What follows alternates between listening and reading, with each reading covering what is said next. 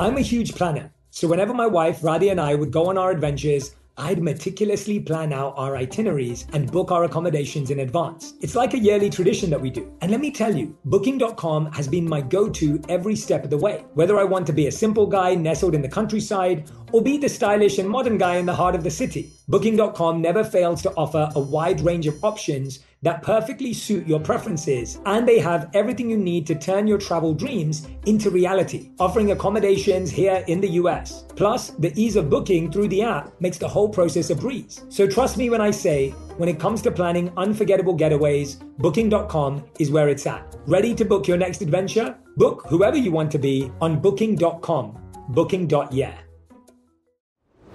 Herbs have been a huge part of my wellness journey, thanks to my Indian roots. My mum introduced them to me, and I saw firsthand how they worked wonders for both body and mind.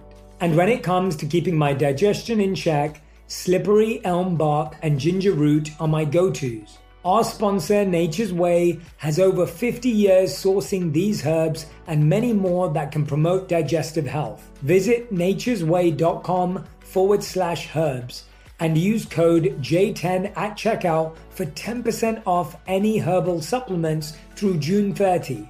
Terms apply. Whether it's her first Mother's Day or her 40th, she deserves more. Shop tons of stunning on-trend jewelry for every budget at Diamonds Direct. Diamond fashion jewelry, beautiful birthstones, everyday pearls starting at just $200. Commemorate the real loves of her life with a gorgeous pendant featuring the birthstone of the one who made her mom. This Mother's Day, Diamonds Direct has everything you need to say thank you. Diamonds Direct. Your love, our passion. Online at diamondsdirect.com.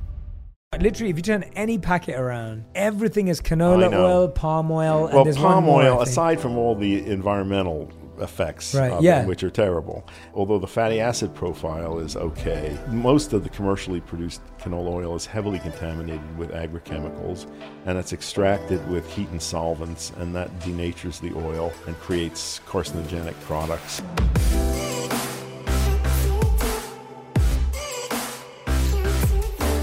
Hey everyone, welcome back to On Purpose, the #1 health podcast in the world. Thanks to each and every one of you that come back every week to become healthier, happier, and more healed. And I am so excited to be talking to you today. I can't believe it. My new book, 8 Rules of Love, is out, and I cannot wait to share it with you. I am so excited for you to read this book, for you to listen to this book. I read the audiobook. If you haven't got it already, make sure you go to 8rulesoflove.com. It's dedicated to anyone who's trying to find, keep, or let go of love. So if you've got friends that are dating, broken up, or struggling with love, make sure you grab this book. And I'd love to invite you to come and see me for my global tour, Love Rules. Go to jshettytour.com to learn more information about tickets, VIP experiences, and more. I can't wait to see you this year. Now, you know that I'm a curious person who wants to learn more and more about our mind, our body, our health, and tools and techniques that can improve that for us. And I like sitting down with individuals who've dedicated their lives and their life's work to understanding what can improve the lives of others. Today's guest is someone I've been really looking forward to having on the show. I know you'll be really excited as well. We're going to be talking about a wide array of subjects, but I'm going to give you really practical, insightful tips and tools that you can put into your life and day immediately to make an impact. My guest today is Dr. Andrew Weil, a world-renowned leader and pioneer in the field of integrative medicine. Combining a Harvard education and a lifetime of practicing natural and preventive medicine, Dr. Weil is the founder and director of the Andrew Weil Center for Integrative Medicine at the University of Arizona, where he is a clinical professor of medicine and professor of public health. A New York Times best-selling author, Dr. Weil is the author of 15 books on health and well-being. Dr. Weil is also the founder and partner in the growing family of True Food Kitchen restaurants. Dr. Weil's current projects include matcha.com, bringing the world's best matcha to the West. I am so excited to welcome Dr. Andrew Weil. Andrew, thank you for being here. I'm delighted to be here. Very excited to learn from you about a subject matter that has so much, as we were talking about briefly before, has no insight, bad insight. I feel people are underserved in this space. And so let's dive straight in. The first thing I wanted to ask you and dive into you with was this thought around what are the diet and lifestyle habits people need to do every day to live longer, healthier, and prevent cognitive decline? Well, that's fairly simple. The first rule of healthy eating is to avoid refined, processed, and manufactured food. That's what's doing us in. And I'm one of the first people to have begun talking about the importance of containing inappropriate inflammation. And I have developed an anti-inflammatory diet based on the Mediterranean diet, but I added Asian influences to that because I've spent a lot of time in Asia, and there are things there like mushrooms and turmeric and tea that I find very useful. But it really there's more and more evidence that chronic low-level inappropriate inflammation is the root cause of most of the serious diseases that do people in prematurely. So containing inflammation is very important, and diet has a major influence there. But again, the first step of an anti-inflammatory diet is to try to eliminate refined, processed, and manufactured foods. In terms of other lifestyle practices, basic ones: maintain physical activity throughout life, get good rest and sleep, learn and practice some methods of neutralizing the harmful effects of stress on the mind and the body, maintaining good relationships, especially spending time with people in whose company you feel more positive. Those are very simple steps. As for cognitive decline, this is of great concern to many people, because we all know people who have experienced cognitive decline, and we want to avoid that. So I think two very practical pieces of advice. One is don't get hit in the head. And that may mean, taking precautions if you're doing hazardous activities and being, I don't recommend that people play American football, for example. And another is don't smoke, because nicotine constricts blood vessels, reduces blood flow to the brain. So those are two simple steps. I think also I recommend practices like doing word puzzles to keep your mind active, learning another language. You don't have to master the language, just the attempt to learn it is very useful. So those are some pieces of practical information. Yeah, I think you've given us a beautiful spectrum of things to focus on there. And I think I definitely in my life try and tackle one of those areas every year. Good. Because I feel that they're so big in and of themselves. And my biggest mistake in the past was when I tried to change everything right. all at the same time. Yeah. You're trying to improve your relationship. You're trying to improve your gut. You're trying to improve your workout regime. And so I love what you're saying, that there's all these things. And I would everyone who's listening and watching, please try to choose one thing that you're going to try to deeply improve this year that you feel is the one you're struggling with the most, that may be having the most negative impact on you, because you'll start to see how they all affect each other. Yeah, you don't have to wait a year, however. I have a book called 8 Weeks to Optimum Health, which is a program right. Each week. You do something, like you start by walking 10 minutes a day, and each week you add 5 minutes to that. There we go. But I think you're quite right that a big mistake that people make is to try to do global change and then they give up. So I think it's best to take it in small bites. Yeah, let's dive into some of those, because I think they're easier said than done. So what you just spoke about with diet, that's something that I've genuinely been focusing on probably for the past 12 months in terms of not eating any packaged foods and refined sugars and processed foods. And so I'm eating only natural foods. I'm already plant-based in my diet, but making sure that I'm eating vegetables and trying to avoid anything that's out of a packet. It's easier said than done. It took a lot of time for me to kind of move in that direction. I had to find a meal prep service. I have an amazing wife who's an incredible cook and chef. And so that helps, a million times over. For people that are trying to make simple steps to changing specifically their diet to an anti-inflammatory diet, what are certain simple steps people can take? The 8-week version almost. Well, in the book I said learn how to be friendly with broccoli. Broccoli is a very easy vegetable to cook, but many people overcook it, and it's not very appetizing. And there's a very simple way of cooking it for about 2 minutes. So it's bright green and crunchy. Put some olive oil on it, garlic if you want. But that's a wonderful powerhouse vegetable with cancer protective effects. Add some berries to your diet because they're full of antioxidants. I mentioned tea. I think tea is a very healthful beverage. It's one of the main sources of protective antioxidants. I think it's good to learn different types of tea and how to add them, find which ones you like. What specific teas have you found to have those benefits? Well, I'm a big fan of green tea because I've spent a lot of time in Japan, and particularly matcha green tea, which I think is, has the highest levels of some of these protective elements in them. But I think all tea is beneficial. When I was doing research on healthy aging, I made a number of trips to Okinawa, which at the time that I was doing it had the highest concentration of centenarians in the world. And one of the things that I observed there was that in very hot weather, people were drinking cold, unsweetened turmeric tea. Delicious. And, in North America, people are really unfamiliar with turmeric except as it occurs in yellow mustard and curry. But this form of turmeric in Okinawa is fermented, and which makes it more bioavailable and tastier.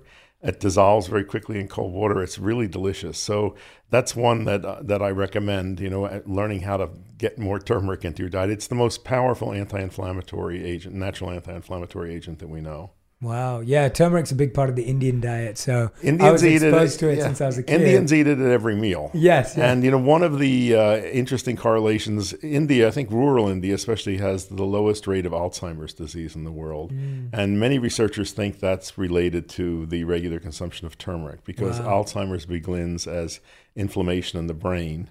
And there's some animal research showing that turmeric can protect rats that are genetically programmed to develop Alzheimer's from developing it. So I think turmeric is a very good thing to become friendly with. That's a great insight. I love that story of going to Okinawa. I went to Sardinia a few years ago. Well, that's one of the healthy aging places. One of the blue zones. Yeah, and what's interesting, I want to hear what you saw there, but if you go to these areas around the world where there are unusual concentrations of very healthy old people, women outnumber men by a long shot. When you get up in the ranges of upper 90s, hundreds, it's almost all women. Sardinia is the one exception. That their men and women are equally in those ranks of the oldest old, and we don't know why. Yeah. I was really fascinated to see the few things, and it's all on the spectrum of things you mentioned. But what was really interesting is that their workouts were natural. Of course, they were farming, they were walking, they were taking care of the land. Same in Okinawa. They were hauling fishing nets and gardening. I saw a 102-year-old woman who was hoeing the garden in front of her house. So they're not going to gyms. They're not working with trainers. Yes. It's just daily activity. Yeah, and then the other thing was that they were eating foods only in season. So everything was picked locally. Everything was locally grown or locally found. And they weren't eating things that were just artificially available. And what about social connectedness? I mean, that was a big part of it. I mean, people were living in bigger families or living closer by to families with children. So children weren't just being raised by 2 people, but by 10 people. And every evening and even during the middle of the day, they would get together. And I think that's very important. The MacArthur Foundation some years ago did a study of successful aging. They identified a population of people they considered successful agers, and then they looked to see what were the outstanding commonalities. And the 2 that stood out, and this dwarfed everything else, whether they took supplements, whether they, dietary patterns, the 2 were maintenance of physical activity throughout life and maintenance of social and intellectual connectedness. I want to dive into 2 things that you mentioned earlier, and I want to dive into them deeply because I think, again, they're buzzwords. People know about them, but I'd like people to really understand the benefits. So let's talk about matcha because that's your favorite daily plant. Yeah. And ally, which you say has this incredible mind-body benefit. Yes. I think it has already seeped its way into mainstream culture. Yeah, quite amazing. But yeah. I went to Japan when I was 17 and lived with families. One family outside of Tokyo. And this was 1959. Japan was a very different place. And the second night that I was there, my host mother, we had no language in common, took me next door to her neighbor who practiced tea ceremony. So the 3 of us sat around and the neighbor did a tea ceremony and presented me with a bowl of matcha. And 2 things about it totally caught my attention. One was the color. Yeah. This vibrant green. Yeah. And the other was the bamboo whisk that you use to whisk the matcha tea into a froth in a bowl of water. It's carved from a single piece of bamboo, just a miracle of Japanese craftsmanship. So I fell in love with matcha. when I got back to the States, nobody knew anything about it or ever heard of it. Over the years, when I would go to Japan, I'd bring matcha back and I'd turn people onto it. I tried, starting in the 1980s, I partnered with a Japanese company to try to sell it on my website. There was no market for it. I did that again in the 1990s. Anyway, it's quite amazing now to see this, penetrating our culture. Matcha is prepared in a very unique way. The tea plants are heavily shaded for 3 weeks before harvest, a 90% shade cloth, so it cuts out almost all sunlight. In response to that, the leaves get bigger and thinner and produce more chlorophyll, trying to take advantage of what light is there. And they also produce more antioxidants and flavor compounds and this amino acid L-theanine that has a calming effect and moderates the action of caffeine. So for that reason, matcha, I think, is more healthful than other forms of tea. And also you consume the whole leaf, not just an infusion of it. So that's one that I'm quite enthusiastic about. And I started a company. We got the URL matcha.com, which was a great tool. Yeah. When did you get that URL? I'm fascinated. Did you have to buy it recently, or you've had it for years? No, it's like 6 or 7 years. We tracked it down. It was owned by a Japanese man who had no idea what he had. If you went to the site, he had pictures of his cats. And my business partner, Andre Fasciola, managed to negotiate with him, and we got it at a quite reasonable price. People in Japan can't believe we've got that. Anyway, we import very high quality matcha. And by the way, if your listeners use a discount code J, we'll give them a very generous discount. Oh, I love products. That. There you go. Okay. There you go. Everyone. So I'm a big fan of matcha. I'm delighted to see that gaining traction. However, a lot of the matcha here is not very good because it's such a fine powder that unless it's carefully protected, it oxidizes very quickly, loses its brilliant green color, becomes bitter. And many people have tried matcha and say, oh, they don't like it, but they've never tasted good matcha. So as I said, I think a lot of research has been done on green tea in particular, but all tea has beneficial effects. And frankly, I don't want to bash coffee, but I would love to see more of a tea culture develop here. Me too. I'm a big tea fan. Good. Yeah. I know. Yeah. So coffee, the stimulant effects of coffee and tea are very different. Coffee is much more jangling. It is much more associated with truly addictive behavior. There's a real crash coming down from coffee. You don't see any of that with tea. And some of it is because of this modifying effect of L-theanine. But also, I find it interesting that historically and culturally, the associations with coffee was always associated with kind of argumentative behavior, loud, raucous gatherings of people, political activism, whereas tea, the historical associations are much more with contemplation, meditation.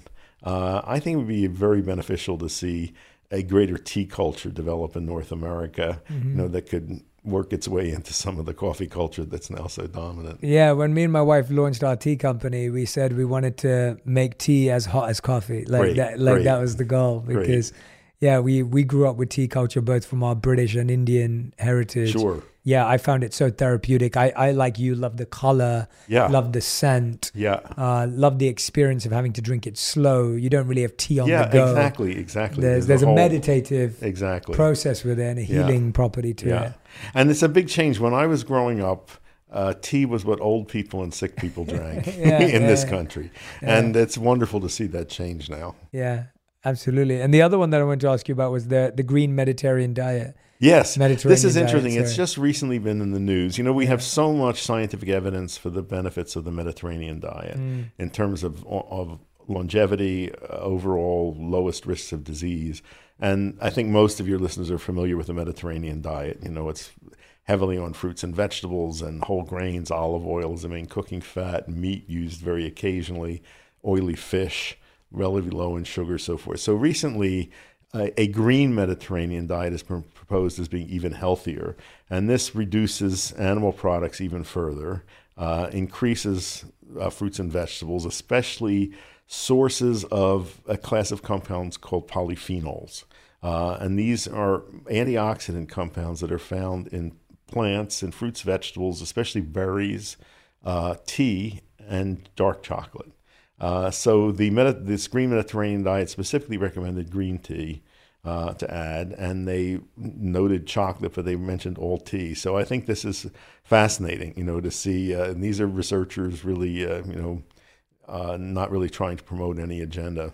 Yeah. Has your work led to any of the research that I'm recently seeing around like canola oil, palm oil, and the negative harmful effects versus what now I'm only eating in is avocado oil and olive oil. Yep. As my primary There's one oil. other that you should check out is algae oil if you don't know okay. about that. I didn't. Yeah, no. This is a new product that's out there, and it's made through culture. It's called cultured oil, and it's microorganisms that have been altered to produce oil, which is almost all monounsaturated fat, has a very high smoke point, neutral taste, and also has one of the omega-3 fatty acids in it. So that's another choice. But those are the ones I use also, avocado and olive. And what are some of the harmful effects of the canola, palm oil?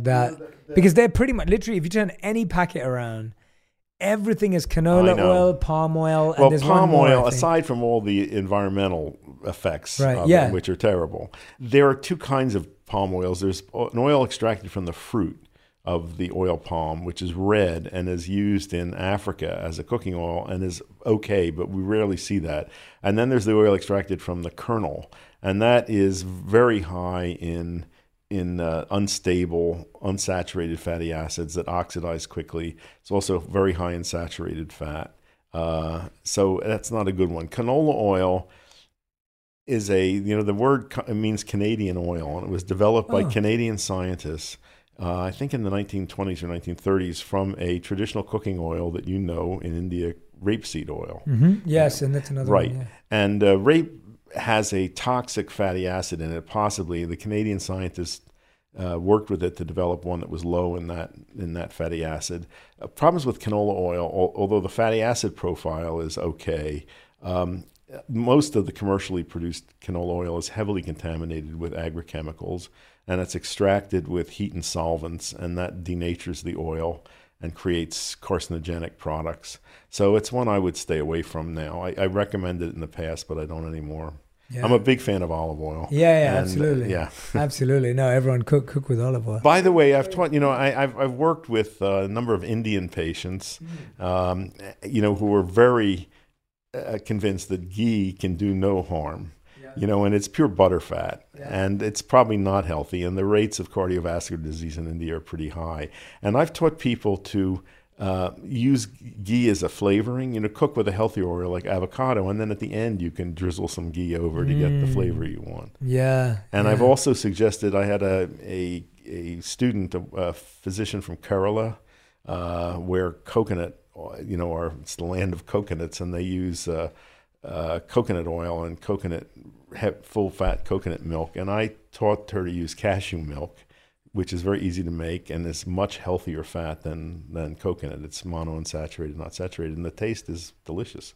Wow, that's good to know about ghee, because it's one of those things that my mom never wants me to miss. Right, I know. But then I always hear this in between. But I like the use it as a flavoring at the end. Yeah. I like the happy medium, the happy balance.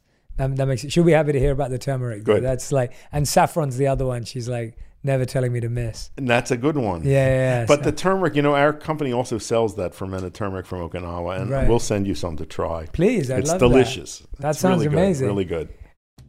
This show is sponsored by BetterHelp.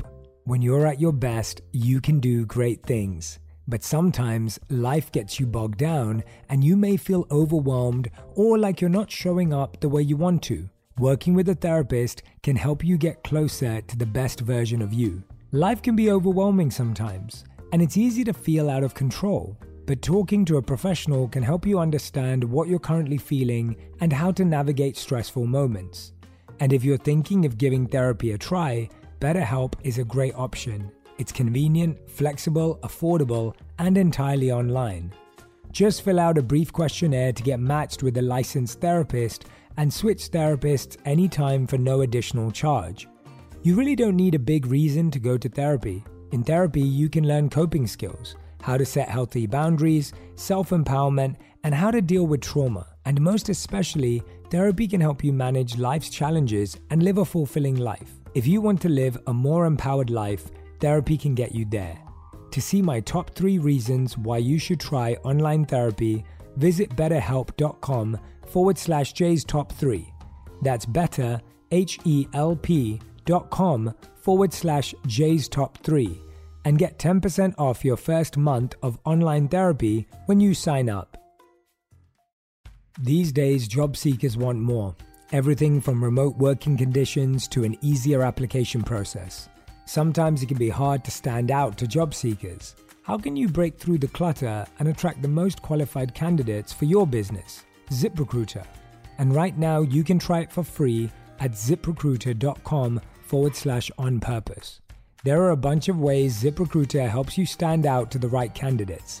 ZipRecruiter's technology sends you great candidates for your job, and you can send a personal invite to your top choices to make an impact. ZipRecruiter also makes it easy for candidates to apply to your job.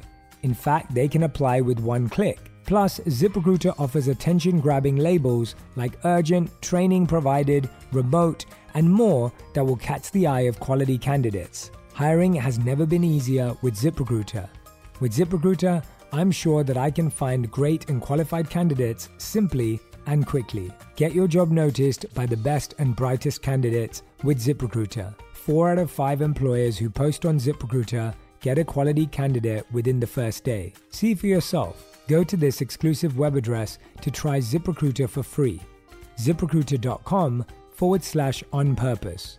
Again, that's ZipRecruiter.com/ONPURPOSE. ZipRecruiter, the smartest way to hire. It's fascinating. You mentioned earlier limiting the smoking of cigarettes and the negative effects of nicotine.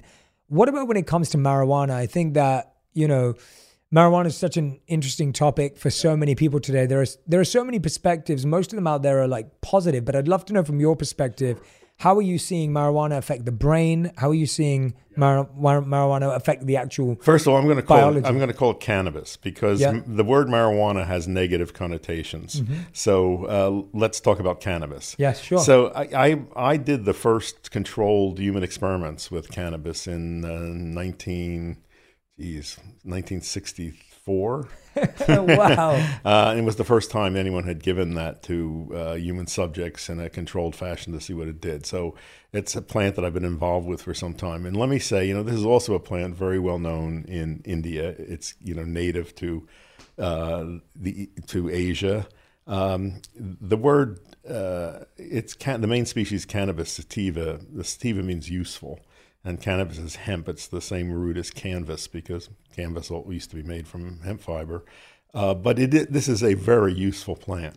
It provides an edible seed, an edible oil, a fiber, a medicine, and an intoxicant. That's a lot of ways for one plant, to serve us. And it really only wants to serve us. And I think we have really not been wise in the way we've dealt with that plant. So in terms of the intoxicating properties of cannabis, it's a difficult subject to talk about because the chemistry of that plant is so complex. There's so many different strains, and there's so much variation in individual reaction to it. There are people who can smoke cannabis before bed and have a great night's sleep. Other people smoke it before bed and they can't sleep the entire night. So there's that kind of disparity in reactions to it. First of all, that it is one of the least toxic drugs that we know. You can't kill people with it. And you can't say that about any drug that we use in medicine. And every drug has a lethal dose. And in some cases, the lethal dose is relatively close to the useful dose. You can't calculate a lethal dose for cannabis. So on a physical level, it's extremely safe. I mean, there's concerns about smoking it and whether that's how harmful that may be for lungs. That goes back and forth. I don't think it's a great idea to smoke anything. And inhale smoke into the lungs. Probably not a good idea. Okay. But certainly not as toxic as tobacco, and it doesn't have anything in it as addictive as nicotine, which is one of the most addictive drugs that we know. I think the medical usefulness of cannabis, there's a lot of potential there. I think this is a subject that's open at the moment. There's a lot of research on ways it can reduce muscle spasticity. It can help people with, all sorts of neuromuscular problems, with digestive problems. But again, a lot of individual reaction to it. we're seeing this plant, being made available to people. And I think it's about time that it gets out of that restrictive drug schedule and made available for therapeutic use. I was just talking yesterday, our center does a podcast, and I was interviewing a nurse who was a member of the American Cannabis Nurses Association. I didn't know there was such a thing. But there is a large group of nurses who have now become trained in using cannabis therapeutically. In what form, yeah? They use all different forms, and they base that on the individual patient. But I think they're in a much better position to do this than physicians, because there's no cannabis preparation out there that most doctors are going to feel comfortable using. And until we have something like that, I don't think doctors are going to go near it. They don't understand it. But it's great that nurses are using it. A lot of them are using it for pain control. They're also using it in hospice situations, especially with people with terminal cancer, and they say they find it very useful. So I think it's, I'm happy to see this becoming used. I think there's a lot we don't know about it, and I find it very difficult when people ask my advice about it. I don't know what preparations to recommend to people. It's confusing. What's your take on the more social use of it? Well, I was part of that culture in my 20s and 30s. And it was fun back then. It was a fun social experience. And then I also found that it was very stimulated my imagination, creativity, helped me write. But at some point that changed, and my reactions to it changed. I became more introspective, withdrawn, and then eventually it became an unproductive habit that just made me groggy. And it was hard for me to separate myself from it. And so what was that? Yeah, what do you think that was? Because I think that's such a interesting arc of a journey with it. Yeah. I think a lot of people feel that way. That's kind of like an arc. I had a lot of friends who initially started for those reasons and then ended up paranoid or ended up confused or ended up lethargic. I don't know. Maybe, maybe it has something to do with changes as we age, possible. But it was such a striking change in the effects for me. So something that I thought of as an ally that was helping me, really, it ceased being that. Yeah. Okay. That's really interesting to know, because I feel I had a lot of friends in the same bucket. I never really dabbled with it deeply, but in my brief experiences, it was very brief experiences. It was far more the creative or the spark, but I never got deep into it, but my friends who did, they went on the same arc. So that's interesting. And I don't know, I have not seen anyone write about that or talk about that or investigate what the cause of that is. Yeah. Also, today, the preparations of cannabis that are out there are much, much stronger than those that were available when I was using it way back. You mean the ones that are available from a leisure perspective? Or from everywhere. Well, I'll tell you a story. A physician colleague of mine in San Francisco sent me 3 preparations of cannabis that had come from a medical dispensary, and he wanted me to try them. And I was, I'm a little leery about that since I'm, haven't used it in so long. One of them was a kind of oil that was in a tube, a little syringe, and it came with a very professionally printed brochure. And it was recommending it for pain control especially. And it said to start with an amount the size of a grain of rice and work up from there. So I took a piece half the size of a grain of rice, and my friend had said, take it at bedtime. I took it at bedtime, went to sleep, woke up about an hour later in full-blown delirium with hallucinations as vivid as those I've had from using LSD. I couldn't move. I had no equilibrium, had burning thirst. I couldn't reach for a glass of water. I couldn't call for help. And it kept coming on stronger and stronger. And I had no idea when this was going to end. And I had to use all the tricks that I've learned in meditation and breath control to keep myself centered. And when it finally subsided about 8 hours later, my equilibrium was off for 2 days. I had very bad balance. And I was really angry. I mean, and this brochure said work up from there. And I'm thinking there are people out there, taking this. I mean, that was like a very, very powerful thing, and I thought fairly dangerous. What brought you into this so early on? Because we're at a point in culture, I feel, where these things are now coming to the forefront.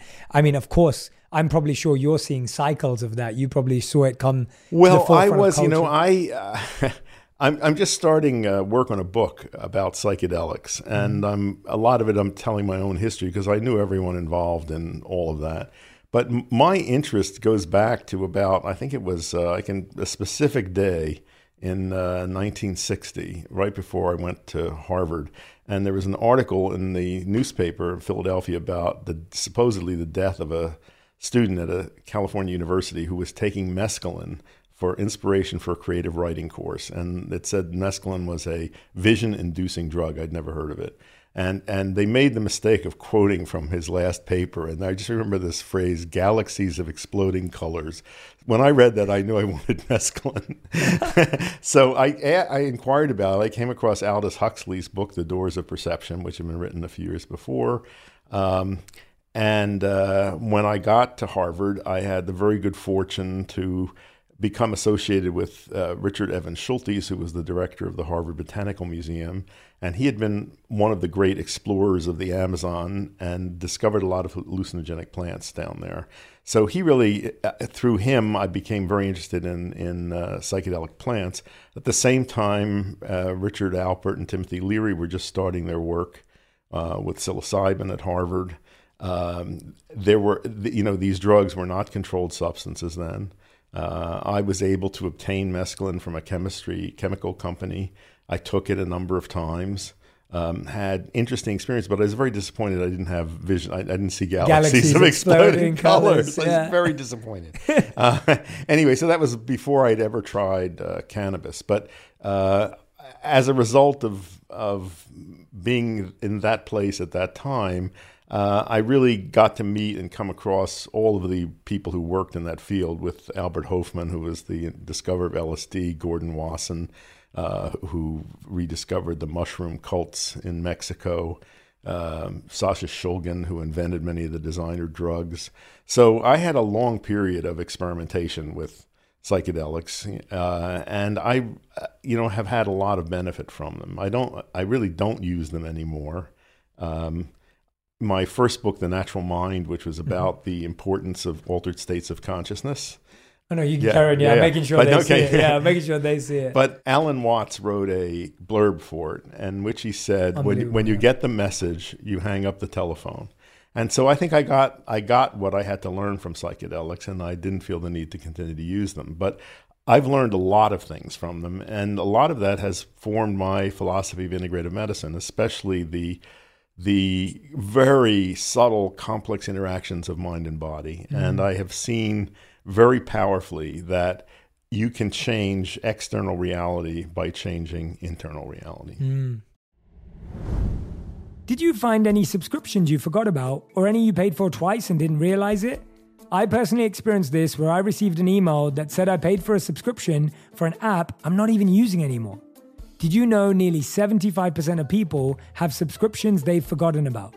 Before I started using Rocket Money, I thought I had only about 5 subscriptions. I could not believe it when they showed me I was paying for 8 subscriptions each month. Between streaming services, fitness apps, and delivery services, it's never ending. Thanks to Rocket Money, I'm no longer wasting money on the ones I forgot about.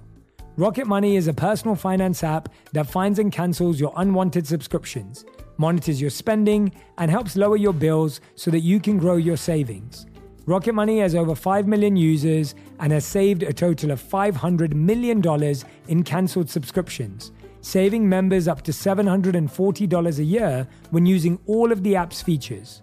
And I love that I have full control over all my subscriptions, and I can see it in one place. So if I see something I don't want anymore, Rocket Money can help me cancel it with a few taps. Stop wasting money on things you don't use. Cancel your unwanted subscriptions by going to rocketmoney.com/J. That's rocketmoney.com/J. rocketmoney.com/J. I'm going to let you in on a little secret. Whenever I travel, I feel like I become a new person. Like that time I explored the bustling streets of New York, I felt like I became Curious Jay, immersing myself in the vibrant culture and sampling exotic street food. And then there was that trip to the mountains, where I transformed into Adventurous Jay, conquering hiking trails and embracing the breathtaking scenery. And let me tell you, Booking.com has been my go-to for all my adventures. Whether I'm exploring the bustling streets of New York or venturing into the serene mountains, Booking.com has a wide variety of options, offering accommodations all across the US and all around the world that suit every kind of traveler. So when you're ready to plan your next trip and discover new sides of yourself, remember to book with Booking.com. Whether you're craving adventure in a cabin, a bit of luxury in a fancy hotel, some quality family time in a vacation rental, or just some chill vibes at a beachside resort, Booking.com has you covered. Ready to book your next adventure? Book whoever you want to be on Booking.com, Booking.yeah.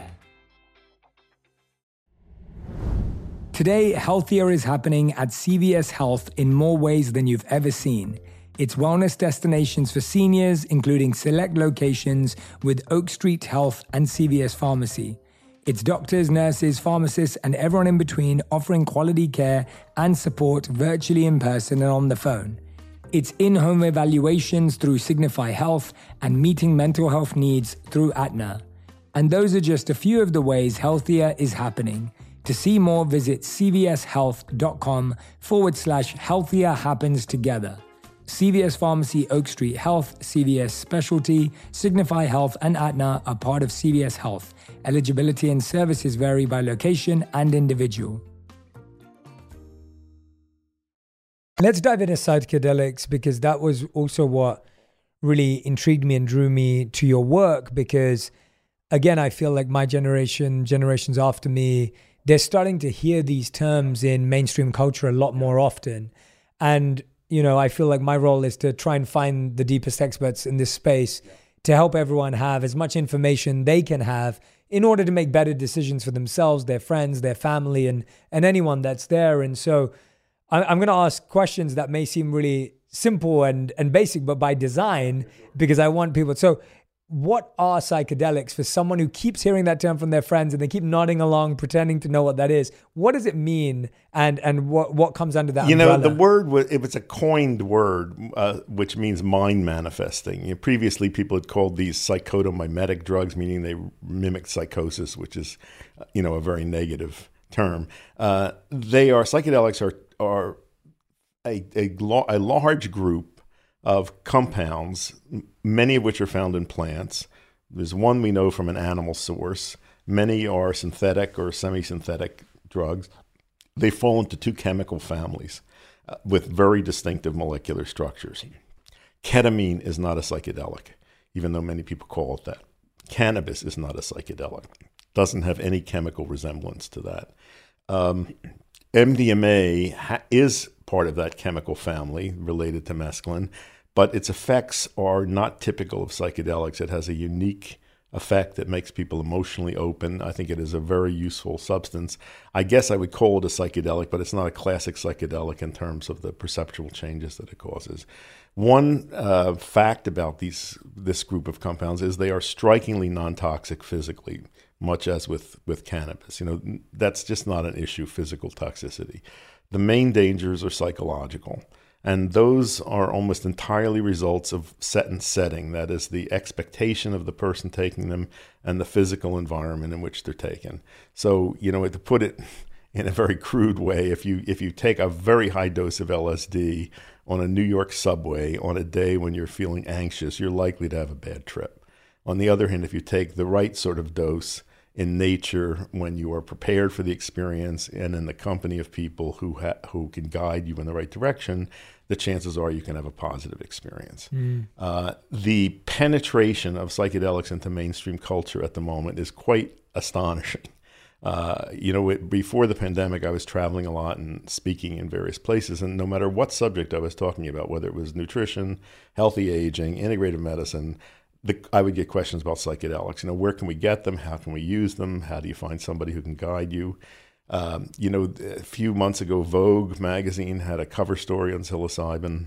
Town and Country magazine, of all places, had an article titled, "Why is everybody smoking toad venom?" I mean, it is really going mainstream in a big way. And it is absolutely absurd to have these in federal Schedule 1, which is defined as drugs that have high potential for abuse and no therapeutic potential. The therapeutic potential of these drugs is enormous. Now, there is currently a lot of research documenting benefits in mental emotional conditions, things like MDMA for PTSD and OCD, psilocybin for drug-resistant depression, for example, and treatment of addictions of various kinds. I mean, there's a long, growing list of conditions for which clearly there are good results obtained.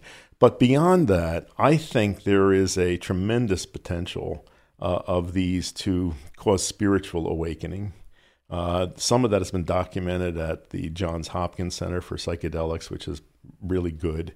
I mean, a single experience with psilocybin in people who had no sense of a spiritual dimension to life suddenly are aware of that. In my own, experimentation with them, I have had very profound realizations that my consciousness extends to everything, that everything out there is conscious, not just animate objects, but rocks and everything. And that same, whatever that is, it's in me, it's in everything, it connects me with everything. I think having that realization is one of the things that guided me in my philosophy of medicine and my methods of treating patients. I think it's also changed my attitude toward nature. And, I really, the title of the book I'm working on is Psychedelics Can Save the World. And I really believe that. And I think it may be the only thing out there that has that possibility because, we are clearly headed for disaster. And I think the only thing that can save us is a collective transformation of consciousness. I think that can result from enough individuals having a transformation of consciousness that it catalyzes some general movement. I mean, for instance, if you just look at the issue of the climate disaster that we're facing, I think if people realize that they are part of nature, that they're continuous with it, they change their behavior. That's just one example. And I saw some research recently showing that people who'd had experience with, I think it was psilocybin particularly, tend to become involved with the environmental movement.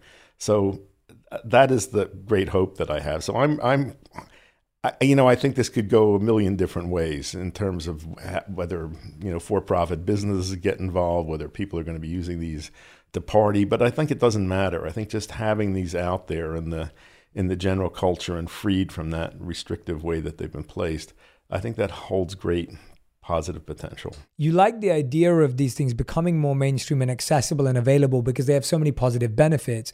But there's a part of you that understands or is accepting of the dangers that come in with self-diagnosis and self-use, where it isn't being administered in a healthy dose or a healthy way.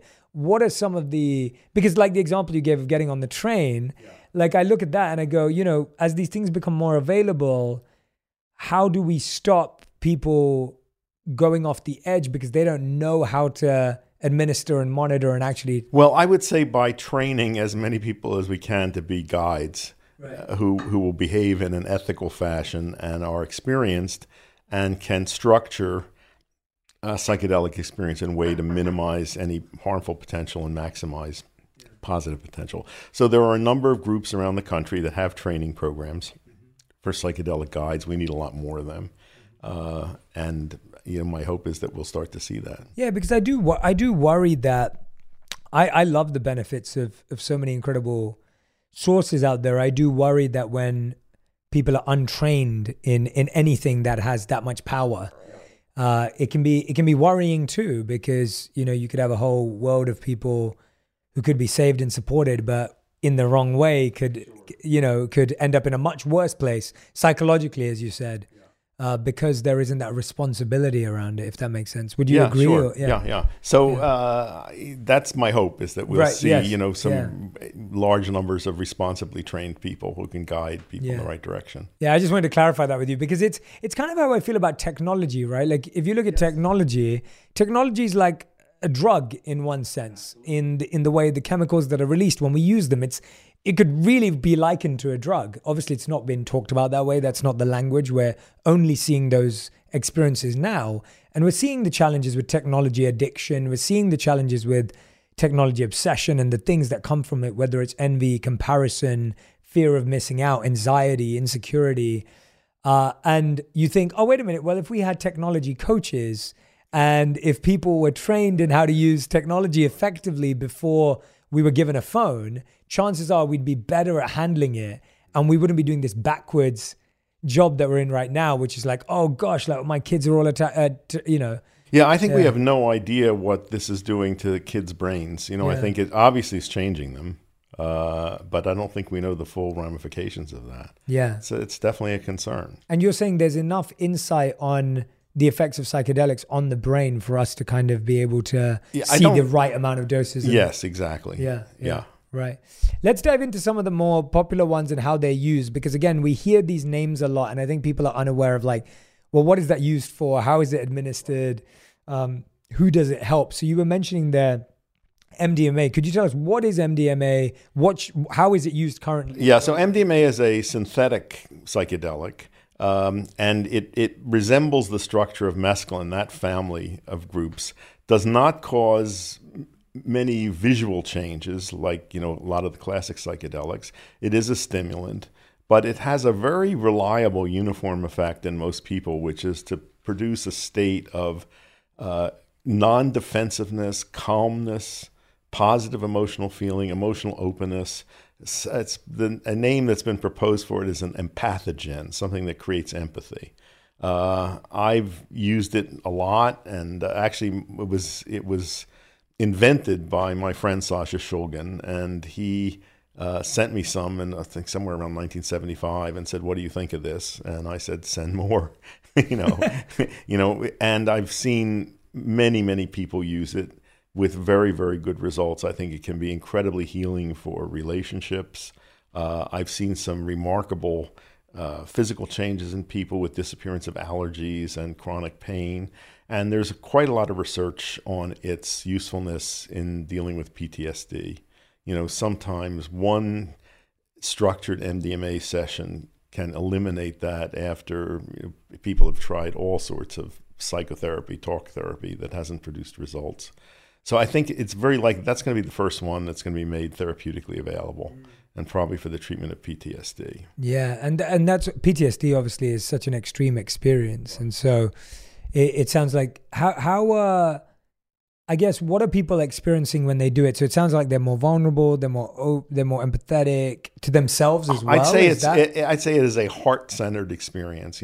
Strong feelings of loving connection with others, calmness, relaxation, and a strikingly uniform effect from person to person.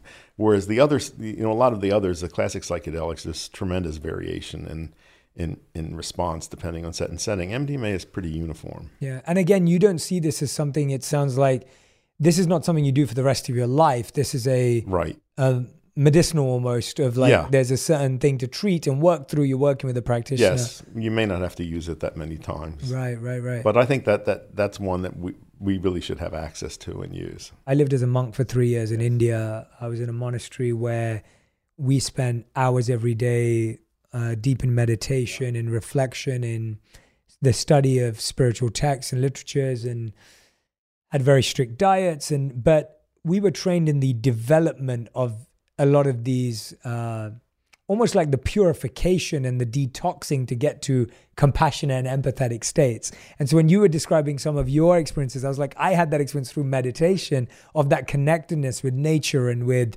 the universe and with each individual soul, whether it be animate or inanimate. So I remember those through meditation. And so our journey was very slow, very step by step, a lot of pain and a lot of obstacles to clear the way. I'm intrigued by how does someone feel after the dose has run its course? Like, are they able to stay compassionate and empathetic with their partner? What happens? I'm intrigued. Yeah. Well, the effect of the drug wears off, and because it's a stimulant, you feel there's a period of time when you feel tired and somewhat depleted of energy, but the feelings you remain, and you can reconnect with those. And I think I see permanent change in people. Mm-hmm. By the way, in the early days when people were talking about the spiritual potential of psychedelics, it really angered a lot of spiritual teachers, who said that this was artificial, that these experiences. And I think they were kind of resentful of people having them without going through the time and work that like you put in. So I think there are many valid paths to achieve those kinds of feelings. But psychedelics are fast, and they offer the possibility of giving many more people access to them. Yeah, I've seen in my personal experience with the right people around me and with people I know that have experienced them, I found them to be great window openers for people, or door openers. It's kind of what you described, like this idea that you got to have a glimpse into a new reality that you didn't know existed. But I think I'm always intrigued by how people have that versus it becomes addictive, where you're just constantly wanting to live in that new reality. I'm going to let you in on a little secret. Whenever I travel, I feel like I become a new person. Like that time I explored the bustling streets of New York, I felt like I became Curious Jay, immersing myself in the vibrant culture and sampling exotic street food. And then there was that trip to the mountains where I transformed into Adventurous Jay, conquering hiking trails and embracing the breathtaking scenery. And let me tell you, Booking.com has been my go-to for all my adventures. Whether I'm exploring the bustling streets of New York or venturing into the serene mountains, Booking.com has a wide variety of options, offering accommodations all across the US and all around the world that suit every kind of traveler. So when you're ready to plan your next trip and discover new sides of yourself, remember to book with Booking.com. Whether you're craving adventure in a cabin, a bit of luxury in a fancy hotel, some quality family time in a vacation rental, or just some chill vibes at a beachside resort, Booking.com has you covered. Ready to book your next adventure? Book whoever you want to be on Booking.com, Booking.yeah. Today, healthier is happening at CVS Health in more ways than you've ever seen. It's wellness destinations for seniors, including select locations with Oak Street Health and CVS Pharmacy. It's doctors, nurses, pharmacists, and everyone in between offering quality care and support virtually in person and on the phone. It's in-home evaluations through Signify Health and meeting mental health needs through Aetna. And those are just a few of the ways healthier is happening. To see more, visit cvshealth.com/healthier happens together. CVS Pharmacy, Oak Street Health, CVS Specialty, Signify Health, and Aetna are part of CVS Health. Eligibility and services vary by location and individual. But I think psychedelics have a kind of self-protective quality to them, which is if you try to take them frequently, the experience disappears. Right. So I think people quickly, there's not a lot of motivation to use them with any sort of great frequency. Yeah, got it. And in terms of carryover effects, I've told this story a lot, and you may have heard it, but just as an example, and this is on a physical level, I had a lifelong allergy to cats. If a cat got near me, my eyes would itch. If a cat licked me, I'd get hives where it licked me. So I always avoided them. And one day when I was 28, I was living in the country in Virginia. It was a beautiful spring day. I took LSD with a group of friends outdoors. It was just, I felt wonderful. I mean, I really felt just high, connected with nature, terrific. And in the midst of this, a cat jumped into my lap. And I had an immediate defensive reaction. And then I thought, this is silly. And I just relaxed and played with the cat. I had no allergic reaction, and I've never had one since. No instantaneous disappearance of a lifelong allergic pattern. Is that a common path with LSD or no? No, I think it's not peculiar to LSD. I think it can happen with any psychedelic. Right. It doesn't happen automatically necessarily. Yeah.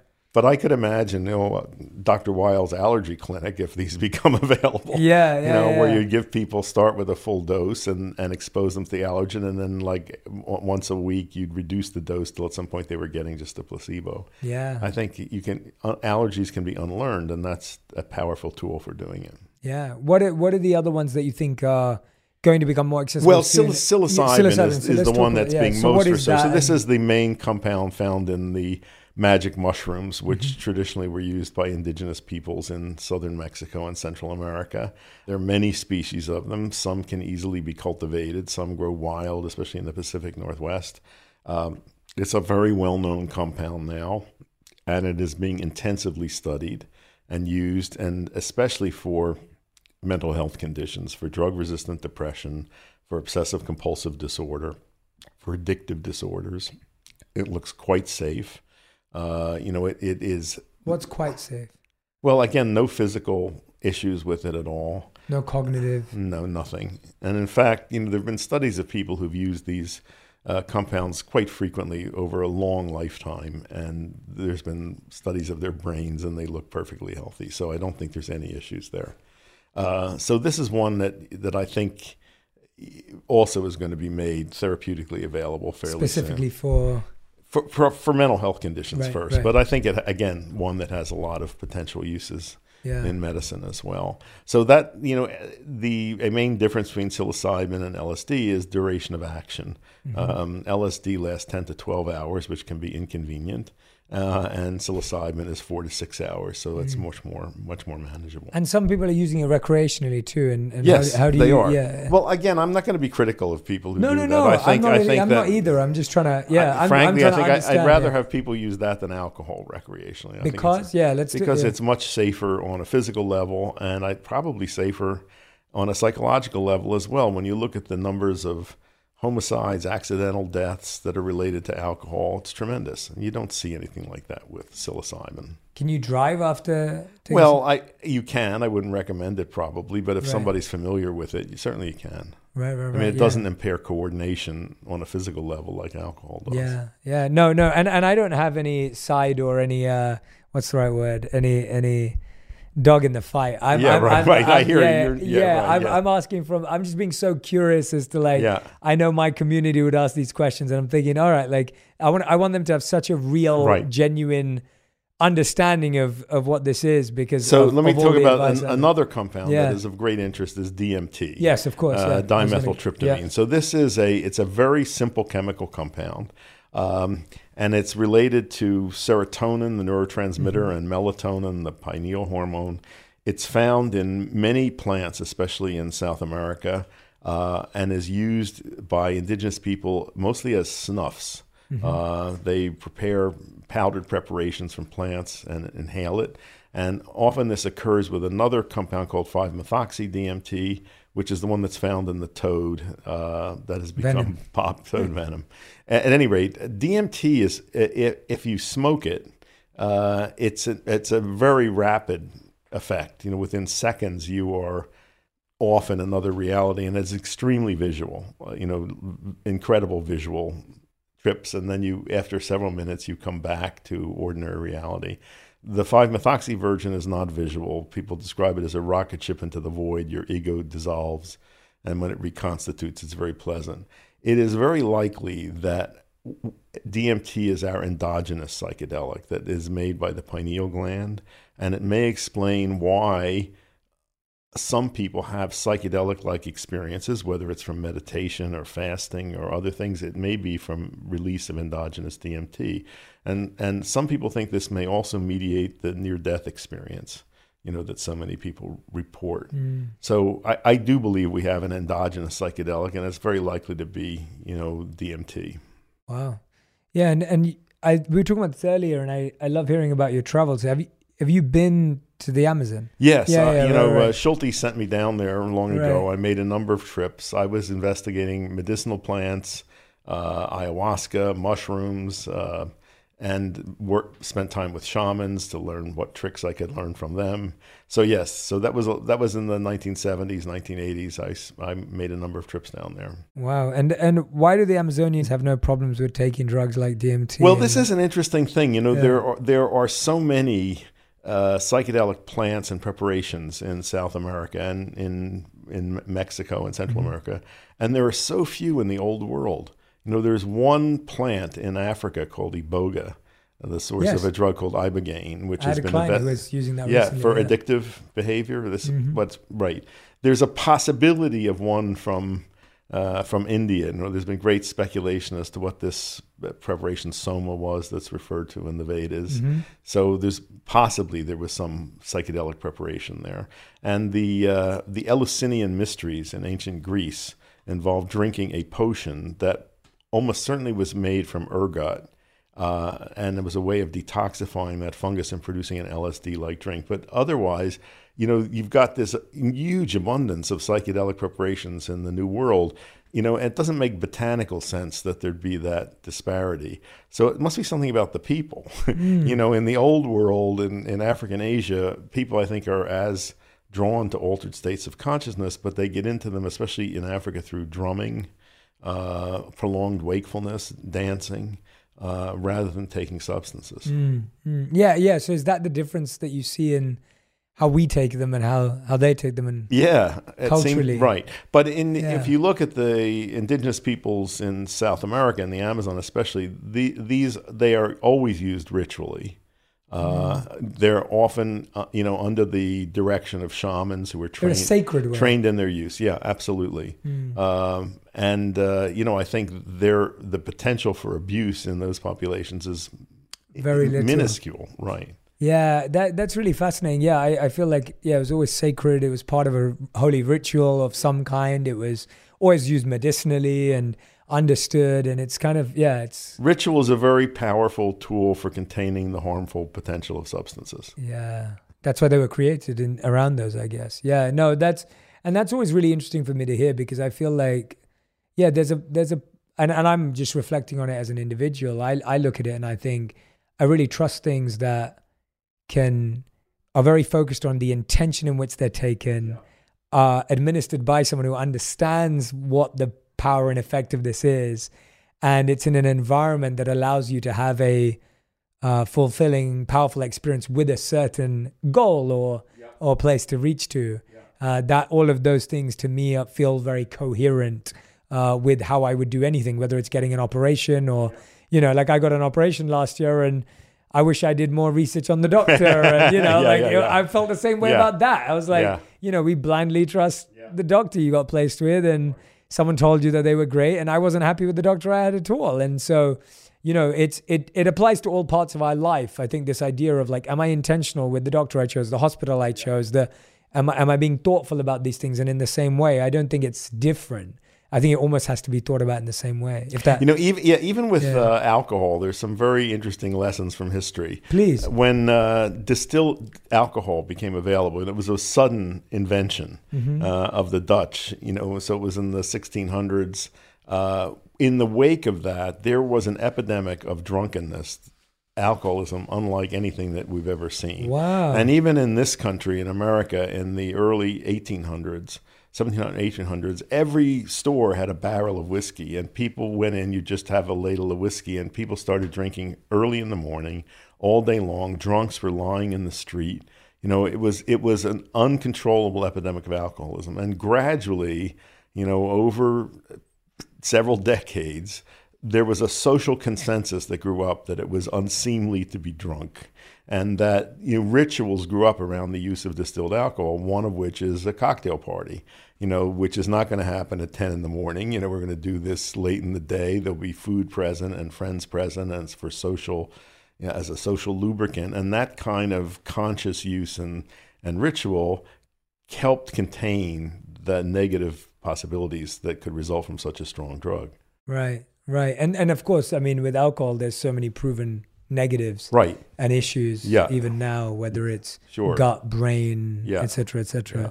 Could you talk about some of those just so that we... Well, alcohol, it is extremely toxic to the brain and to the liver. And there's arguments go back and forth. That's whether a moderate consumption of alcohol is beneficial. Some people say even 1 or 2 drinks is harmful for some people. Had some, So this goes back and forth. I think many of the benefits ascribed to alcohol are benefits of relaxation, and for many people that is a main method of relaxation. But I think the fact is that it is a strong toxin, and you have to be very careful about using it. And there's some people, like women that have genetic risk for breast cancer, who probably shouldn't use it at all. Right. Yeah. This fascinated me when I was looking at your work. Your book, Chocolate to Morphine, was pivotal and often the most stolen books in colleges in the last 40 years. Yeah. Could you tell us a bit about the book and then about the story? It's a very good book. It's still in print. And the main point of it, which enraged some people, was that there are no good and bad drugs. There are just good and bad relationships with drugs. And I very firmly believe that. I mean, there are no drugs that have inherent good or horrible qualities. It's how people use them and how they think of them. Yeah. Some obviously are more difficult to form good relationships with than others. And some of them naturally, like chocolate, as a victim of chocolate, have addictive traits. I've talked about this many, many times, but I was genuinely addicted to chocolate. And it took my wife and me, like, you know, when I say addicted in the sense of like, I could eat like a full slab in a moment, like a family pack version, like easily on my own, no issues. I see. And it took a long time for me to take chocolate out of my diet because of the amount of sugar I was taking in too. Right. And so, well, I put chocolate at the very top of my anti-inflammatory diet pyramid. How? Because it is taking it out. No, I put it back. It's there. It's the okay. very top of the anti-inflammatory diet pyramid. So something that I recommend in moderate consumption. It has very useful antioxidant and anti-inflammatory effects. I might have to change my relationship. Good. With dark chocolate has to be at least 70%. Yeah, but a little bit on a regular basis is fine. Yeah. What's a little bit on a regular basis? Not a slab a day. Not a slab a day. You have this real love for this plant medicine that can have such a big benefit on people. Yeah. And it must be hard because so much of it's been demonized or talked about in a certain way. And I love what you just said now. It's like you're arguing that it's about your relationship with these things. Right. And that's really fascinates me because I feel like that it's almost like that's how we would talk about it's our relationship with technology. It's our relationship with money. It's our relationship with fame. There is nothing inherently evil about technology. You know, I think that's true of so many things. It's how we relate to it. And how we use it and what our relationship is with it. Yeah, that's really fascinating. I also wanted to dive into the idea where you mentioned earlier around the spiritual awakening piece, because I definitely am not. I would say, even though I studied in such a traditional and rigorous way personally, which has led to so many beautiful spiritual awakenings and realizations, I wouldn't consider myself to be closed-minded as to how other people find their paths. I find that I have my path and it was beautiful, but I'm very open to people finding their paths. And some people are at different stages in their journey where they need different things. Could you walk me through what specifically been used in a spiritual way and what have been some of the results? Well, first of all, let me say for me, spirituality means being aware of and acknowledging the non-material aspect of existence. Yes. Working in the medical field, I am so aware of and frustrated by the power of the materialistic paradigm. You know, that many scientists and many physicians don't believe in anything that's not physical. So when you try to talk about, let alone not spirit, but even if you try to talk about the mind and the influence of the mind on the body, they don't believe that. I mean, in the materialistic paradigm, if you observe a change in a physical system, the cause has to be physical. Non-physical causation of physical events is not allowed for in that paradigm. So this is what, you know, there's a whole range of mind-body interventions that we make use of in integrative medicine: hypnosis, guided imagery, visualization therapy. And these methods are very cost-effective, very effective, and they're totally underutilized because people don't believe in it. And that's why we haven't really made sense of the placebo response, you know, all of that. So I would love to see that change. You know, I'd really love to see a paradigm shift. And to me, that's what spiritual awakening is about. You know, it's becoming aware of the non-physical dimension and the reality of the non-physical. And I make a very sharp distinction between spirituality and religion. You know, religion is about institutions, and institutions are mostly concerned with perpetuating themselves. You know, spirituality is this connection with acknowledging the non-physical and its importance in interacting with the physical dimension. I think there's lots of ways you can awaken to that. I said, you know, for me and for many people, I've seen psychedelic experience become a very powerful way of doing that. Yeah, and how have you and others sustained that? Like you were saying yourself, like you don't take them anymore, but it's become a way of life for you. It feels like that. Like what have been some of the habits? I meditate, I do breath work, and, you know, I've always been fascinated by the fact that the words breath and the word spirit are the same in most Indo-European languages, and that I think when we focus our attention on our breath, we're looking at the movement of spirit in the body. So that's, you know, I think that is one very practical, powerful way, and most people ignore it. We have that right under our noses, and we don't make use of it. I mean, you know, for you to have been at Harvard, to have done this research, to have been in this space for so long, it is beautiful to hear you bring science and spirituality together. Yeah. Because I feel for so long they've been seen as opposite. Yeah. Yeah, and I've never understood that as considering myself a spiritual scientist or it's in that sense of I've always been fascinated by neuroscience. I've always been fascinated by the brain. And at the same time, I consider myself a spiritualist. And so hearing you as like a doctor doing all of this medical work, but then finding the spiritual part and the functional part of certain parts of medicine, did you always have that when you were studying? Because obviously you went off to become a doctor. Like, when did that? I think I did always have some of that. Where did that come from? I don't know. I think I was born with it. Right. I can remember always being fascinated by the mind and how it related to the body, and from as far back as I can remember. And I tried to study that at Harvard, and I was very frustrated that I couldn't.